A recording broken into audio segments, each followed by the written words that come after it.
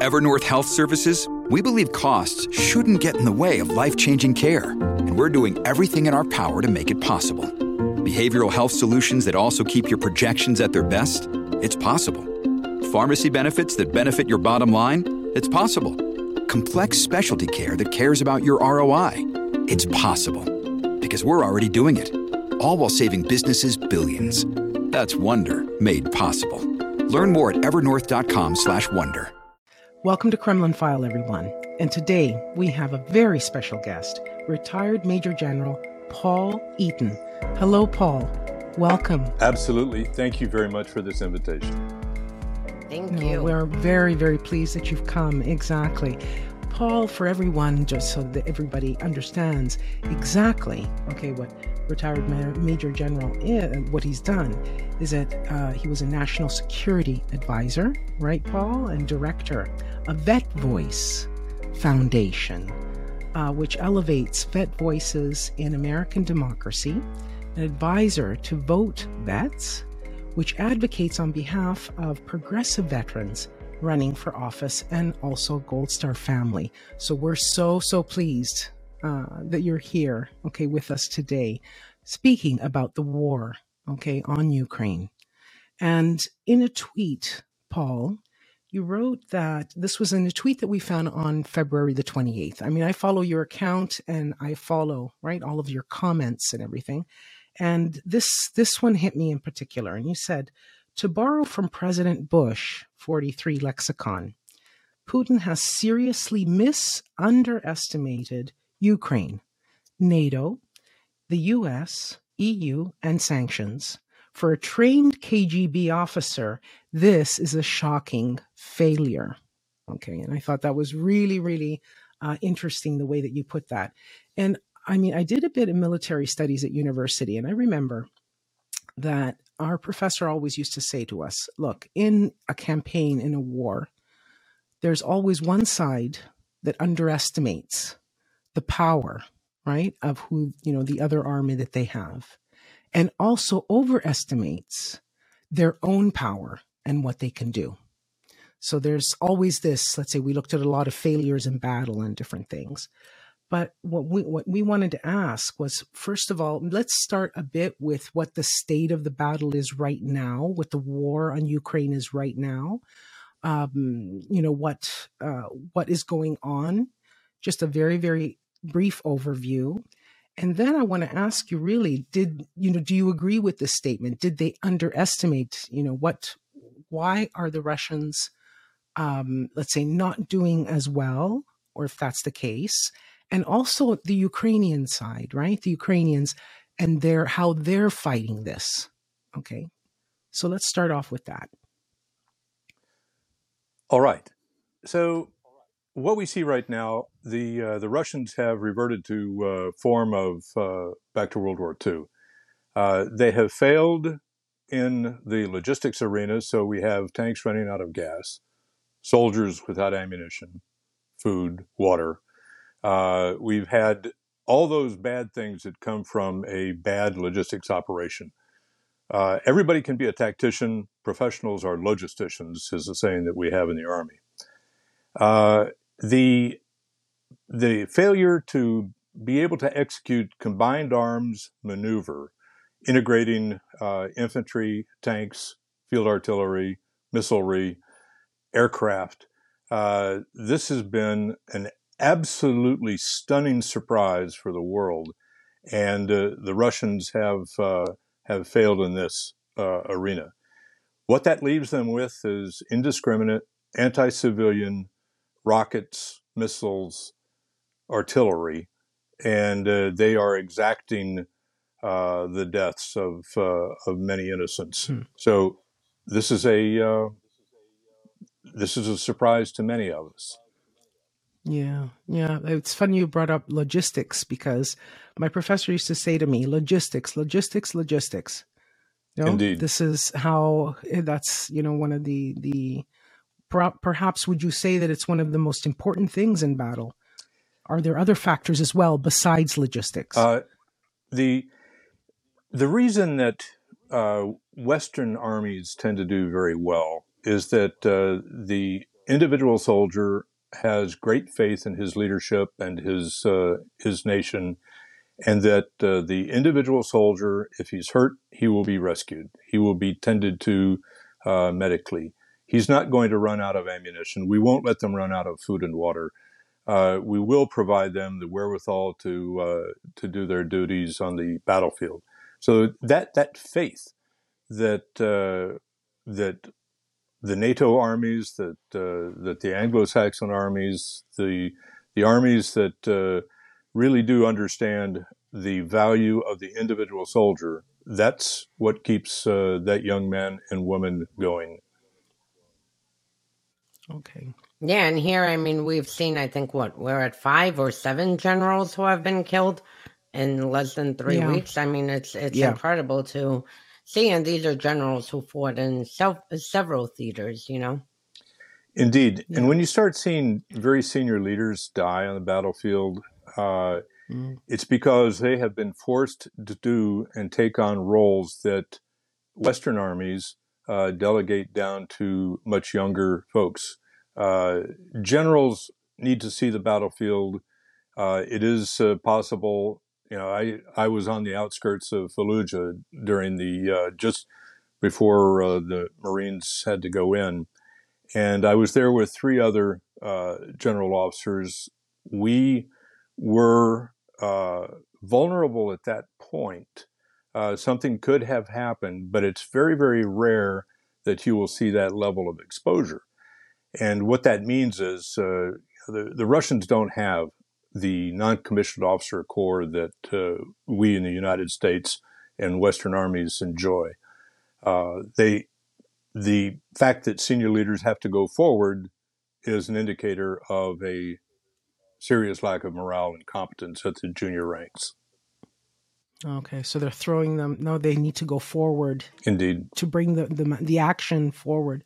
Okay, got it. And I wanted to ask about the intelligence. Do you think at all that maybe Putin and whoever was gathering intelligence, right, for this thing, that whether there was a failure in intelligence on the part of, let's say, the Russian intelligence services? Olga, would that be the FSB and the SVR? Which agencies take care of that? Well, I mean, there is chatter. There is chatter. The 5th director at an FSB, you know, has been put under house arrest, and they were the ones who, you know, would have prepared the political situation on the ground in Ukraine and then provided it to military, who would then provide it to Putin. So, yeah. So this could also be an intelligence failure as well. Well. Yeah, I mean, it's a combination. Go ahead, Paul. No, I was just going to agree with you that the Russians just had no idea of the psychology.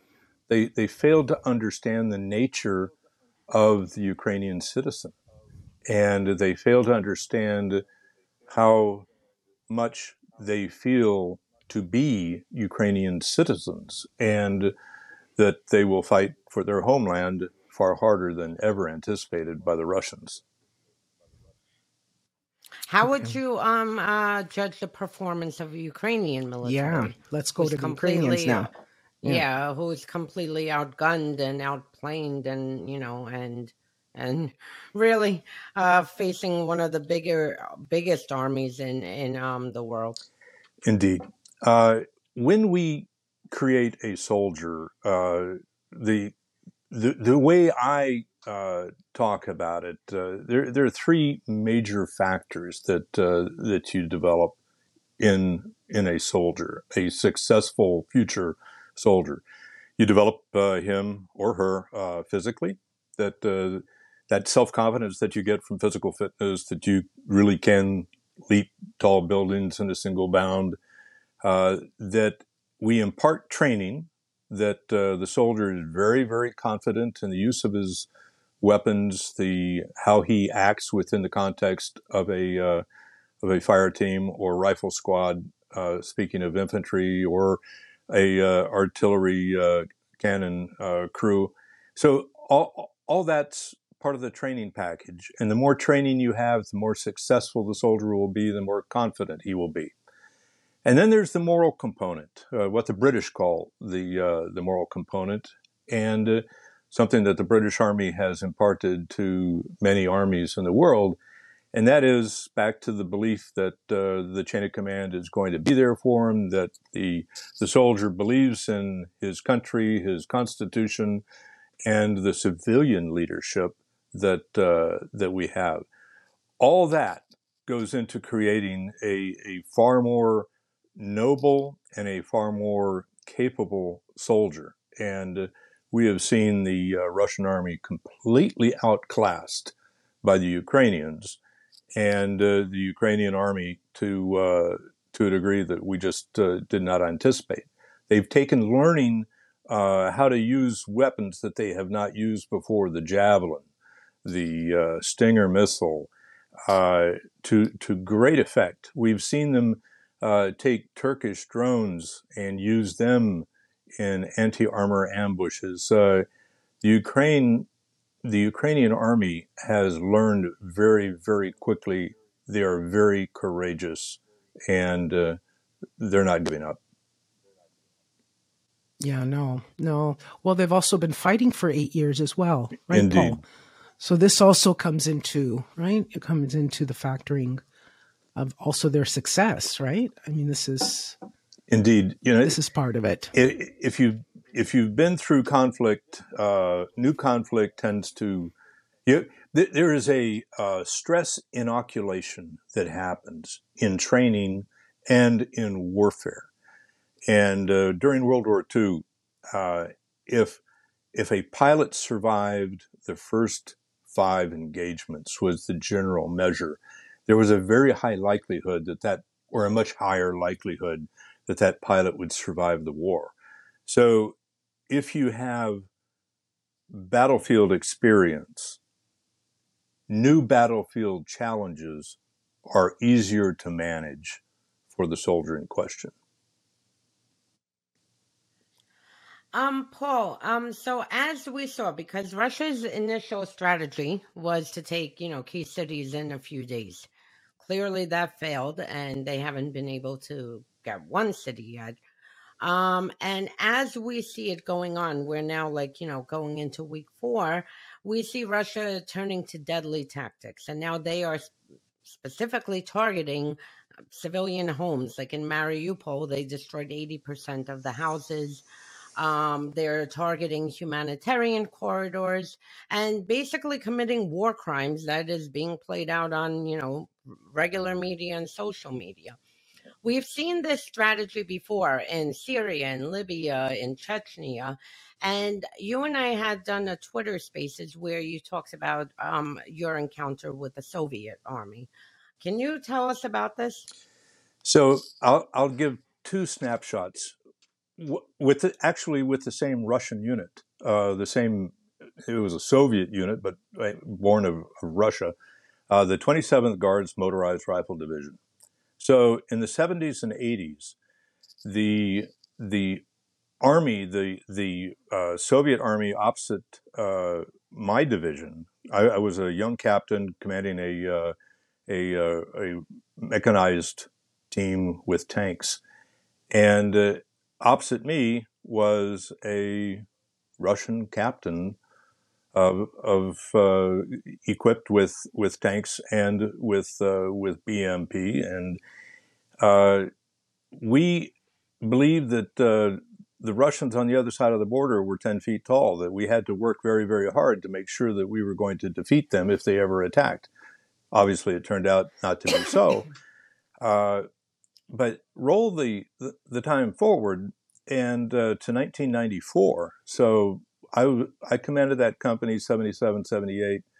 1994, I'm working with the 27th Guards Motorized Rifle Division as a colonel, and I had a Russian airborne background colonel who was my counterpart, and we got along very, very well.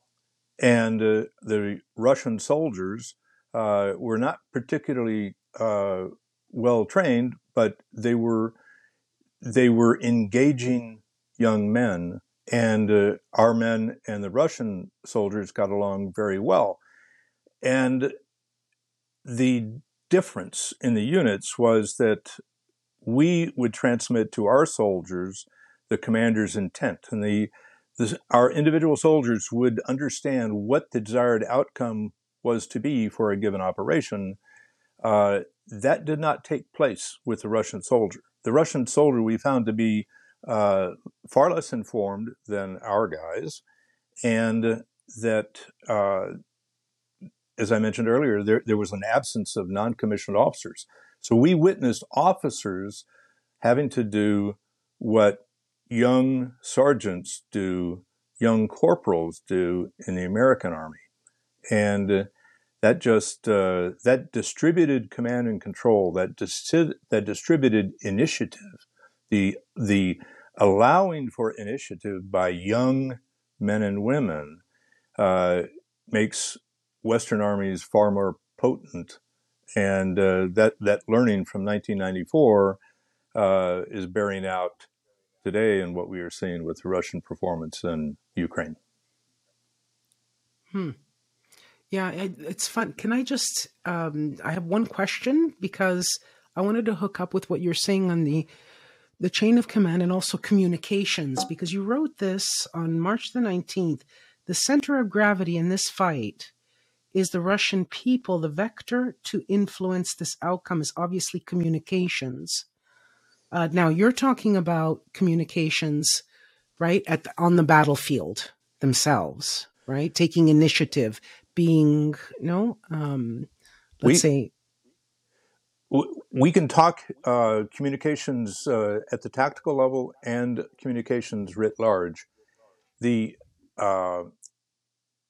give radios to individual soldiers, 18-year-old, 19-year-old individual soldiers.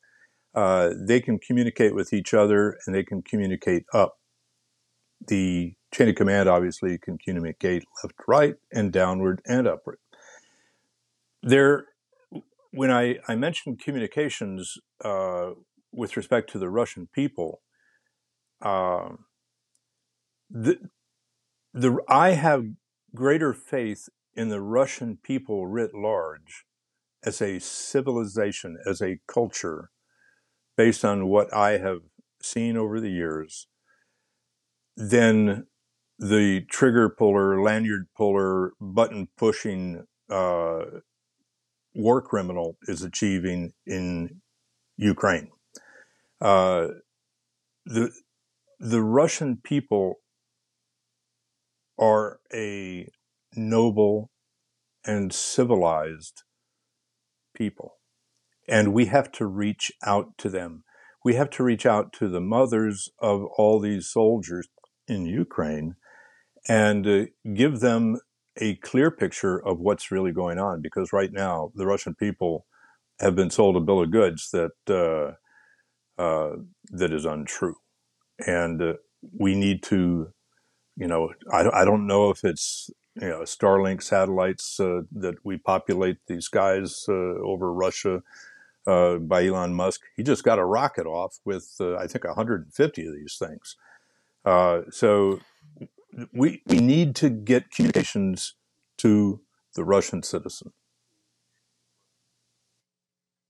And to add to Paul, there is questions now being asked by the Russian mothers and just, the Russian families of what is happening, because they've lost communications with their family members inside Ukraine.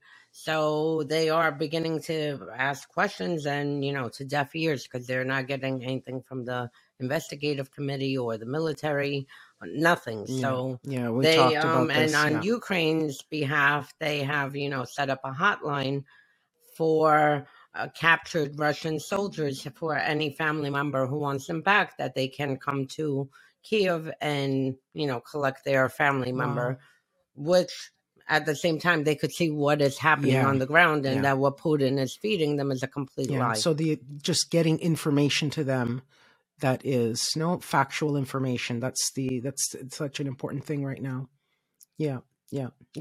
No, absolutely. I agree. Yeah. We have to get that information. For several weeks, we've seen Russia laying the groundwork, and I've been documenting a lot of it for the use of chemical weapons. For, you know, the Ukrainians have rigged nuclear plants. We know that Russia, like within the first week, took a siege of 2 nuclear plants, and they took hostage the people working inside the plants, and we haven't had communication with them. Where do you see this going? Because Russia, again, yesterday said that the West and Ukrainian nationalists, and they had 2 different reports come out from the defense ministry, which are lies, that the West and Ukrainian nationalists are preparing an attack on Lviv, and another one they started naming locations in Sumy. Where do you see this going, and what would happen as far as the United States and European reaction if Russia does use chemical weapons, or, God forbid, even causes a nuclear accident? Chemical weapons are not a militarily useful weapon.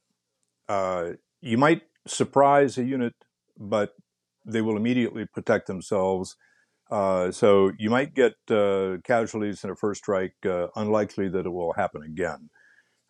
We've seen the use of chemicals in World War I, and all armies quickly adapted to defend themselves from these terrible weapons. And so you didn't see chemical weapons in use during World War II. Now, you've seen chemical weapons used in Syria against unprotected populations, unprotected civilians. And they are a weapon of terror. They will cause people to leave the objective area that is under attack from chemical weapons, simply because that's their only defense, is to run away from the weapon. And that's if Mr. Putin were to use chemical weapons, and if we were to see civilian casualties, and they're gruesome weapons, and the effects on humans is appalling. And if we were to see that, what would NATO do? And U.S., of course, a component of NATO, the largest size-wise component of NATO. I would not be surprised to see a visceral reaction to the use of chemicals against Ukrainian population. And I believe that you would see some military activity, perhaps short of invading Russia, perhaps short of delivery of munitions in the Russian territory, but you might see anti-ship activity. You might see a move on the Baltic port of Kaliningrad, and perhaps in the Far East, in Sakhalin, and out, just strategic. A strategic demonstration to the Russians that this could get very, very serious very, very quickly. And this threat of the use of nuclear weapons is an interesting bit of psychology. When we wargame use of nuclear weapons, it's a psychological endurance test. And because if you, and the book I think it's the book 2034 that recently came out. It's a novel about a war between China and the United States. And what happens if things are not going well? Things are not going well in Ukraine. And you fire a tactical nuclear weapon against a city of 50,000 people, say, just throw that out there, 50,000 people. Would the country, if it was a nuclear-armed country, like Great Britain or France, it would be very dangerous to do that to the United States, because we still have enough nuclear weapons, even after all the reductions that have gone on, that a first strike would be absolutely devastating. Now, part of the problem with nuclear warfare, if you don't have enough weapons to kill your opponent's nuclear weapons, take out his submarines, take out his bomber fleets, take out his land-based missiles, then that's a counter force approach in the use of nuclear weapons. That may push you into a euphemism called counter value, and that's actually killing cities. And the United States has that capacity. Russia certainly has that capacity. China has been building up their nuclear stockpile. They've got some range issues, but all this could very, very quickly go high order, very bad for humanity, obviously. So all the nuclear war games that we had involved the use of battlefield nuclear weapons in the beginning. The American Army used to have, and the Russians as well, backpack nukes to drop bridges, to cut lines of communication. We had a nuclear mortar in the 50s, because we just, it was called the Pentomic Army, but even when I was a captain, the artillery unit that supported my unit was nuclear capable. 155 millimeter in diameter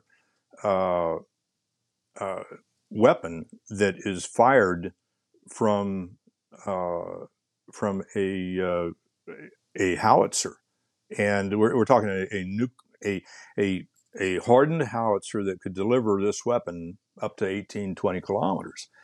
And once that happens, then the other side will use a similar weapon, and it very quickly escalates into a full-blown nuclear exchange. And it's that breakdown of mutually assured destruction that happens, MAD. If MAD breaks down, then the deterrent value of nuclear weapons fails, and you will have an absolutely catastrophic event for mankind. Yeah. I mean, that's what I think most people, it's the first thing, people who don't know much about the war or what is happening, the very mention of a nuclear threat of any kind is really, really disturbing. They don't understand, as what you're saying, the different escalation and things like that. They're very, very scared. I mean, this is what I'm getting from a lot of people that are just normal people that don't know much. And Russia. Yeah. Exactly. And Russia's doing a very good job of spreading the disinformation online and using it for psyops on social media, because like every other comment I see in my, tweets is, oh, but Russia's a nuclear power, and I'm like, okay, I'm not talking about nuclear. Yeah. I'm talking about, civilian building being bombed. Also, because I'm sure, the arms that they have now are destructive without even getting into nuclear, right? I mean, the power and the reach of what is happening, we see it, every day of what's going on. So indeed, we don't even have to get into that, unfortunately. Speaking of powerful weapons, CNN yesterday said that U.S. officials said that Russia used hypersonic missiles in Ukraine. Can you talk to us about that? And what Because we've heard so much about the dangers of hypersonic missiles, and Russia has threatened us with hypersonic missiles over the years. What is the impact of it inside of Ukraine? I haven't seen any classified information regarding hypersonic weapons, but if you have a missile that reaches 9 or 10,000 kilometer an hour speed, 5,000 mile an hour weapon, it's hard to knock it down. Cruise missiles, much slower missiles. Some can be brought down with air defense systems that are in play right now. S-300, S-400, Patriot, maybe even Stinger against a cruise missile that's moving at 400 knots. But the hypersonic, the only real value, I think, is that it's very tough to bring down, which is obviously a consideration. But there's been a lot of hype around these things, and I'm just not sure if it's justified. I don't know that. Okay. All right. Mo? I just have a question, actually. Yeah, before we finish, well, let's say the only other question that I wanted to ask was, are you getting any indications at all, Paul, of Belarus and whether they will be stepping in, and if that will change things tremendously or not? Because, it depends on the kind of troops they're going to be sending and their preparedness and their material, I'm sure, right? The kind of kit they have and stuff like that. But what is your opinion on that? Do you know anything or would like to express your comments on Belarus? Anytime you open up another front in a combat zone, that's one more place that the defending military needs to focus on. So it diverts attention from Russia. But President Zelensky today on the Fareed Zakaria program said that they believe that they took missile fire from Belarus in the beginning days of this invasion. So I don't know.